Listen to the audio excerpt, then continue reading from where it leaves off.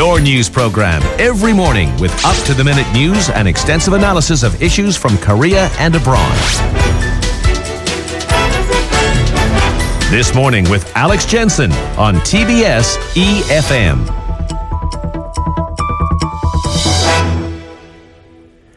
Korea's birth rate has been among the lowest in OECD countries for the last 5 years, and it actually ranked the lowest among 34 nations in 2013.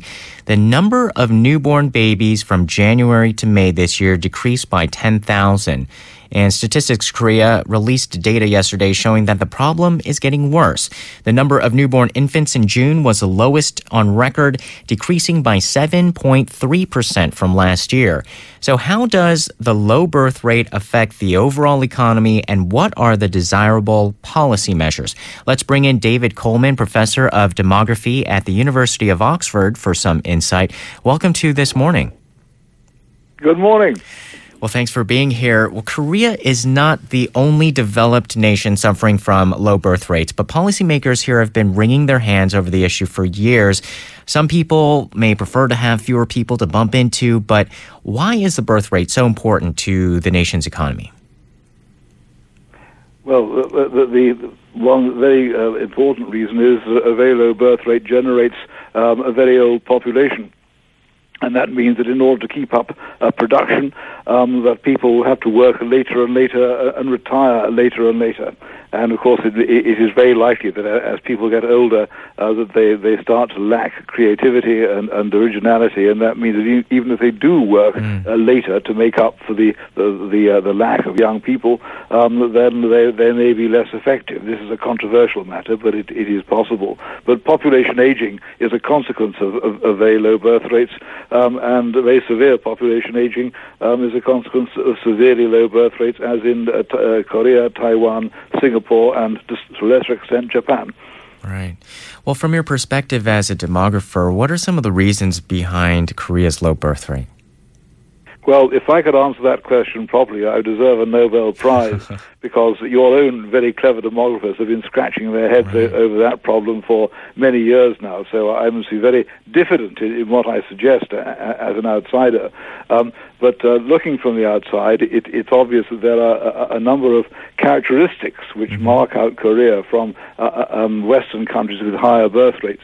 One is that women marry later, and many of them don't marry at all. Another is that there are hardly any births outside marriage.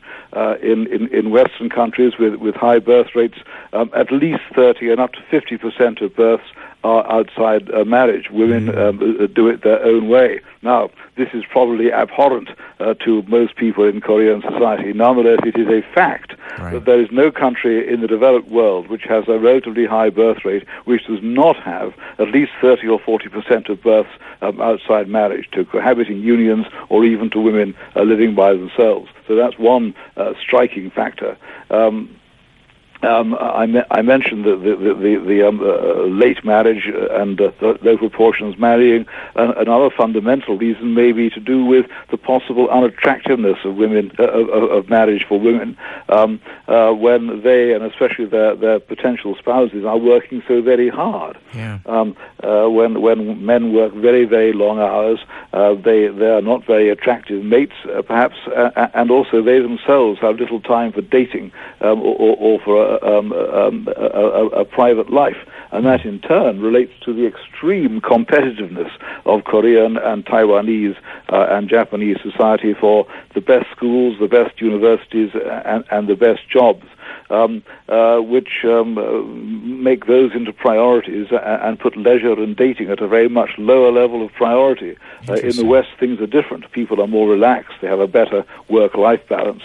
And finally, I would say that in connection with that, what we call gender equity may be rather weak in Korea and also in Taiwan and Japan. That is to say that even though women are now very well educated, just as well educated as men, possibly better, more so. Nonetheless, that they do not make as much progress in the workforce.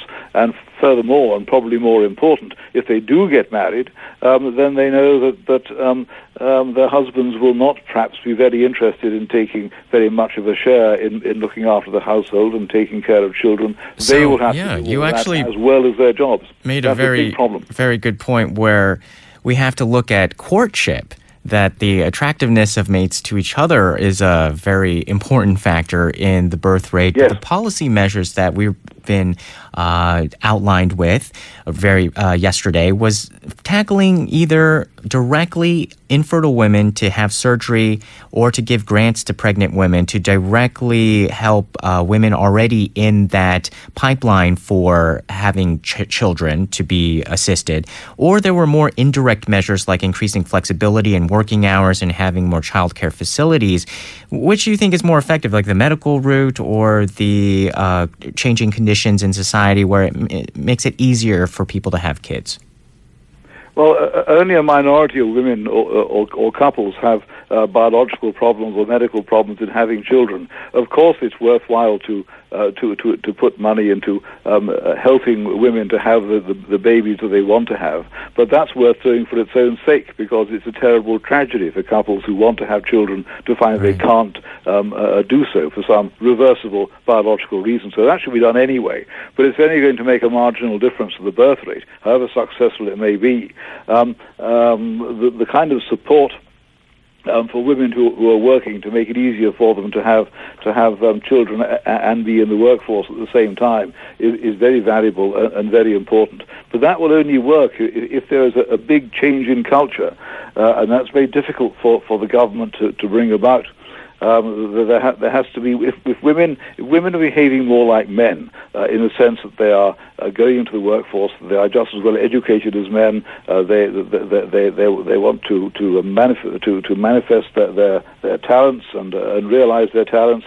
Then it's necessary for men to behave more like women and play a much bigger role in the household. And if they won't do that, then the birth rate will remain very low. And that's a cultural change which is difficult for government policies to effect. Yeah. Well, speaking of government policies, in an economic downturn, should the policy tackle the low birth rate, take on more of a structural economic focus?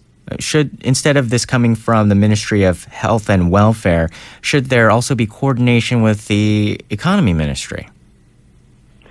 Well, when there's an economic downturn, it's almost always the case that women, couples, will put off having children until the economy improves. This is a very universally observed phenomenon, and it's perfectly rational. Much better to address the economic downturn through conventional economic approaches rather than to try and focus within that on trying to change the birth rate at the same time. It's the wider economy that matters. If it's going downhill, that will depress the birth rate. Get the economy right, the birth rate may go up a bit. And speaking of fathers acting more like mothers, there's an issue of paternity leave. Supporting the father during pregnancy is becoming more popular around the world.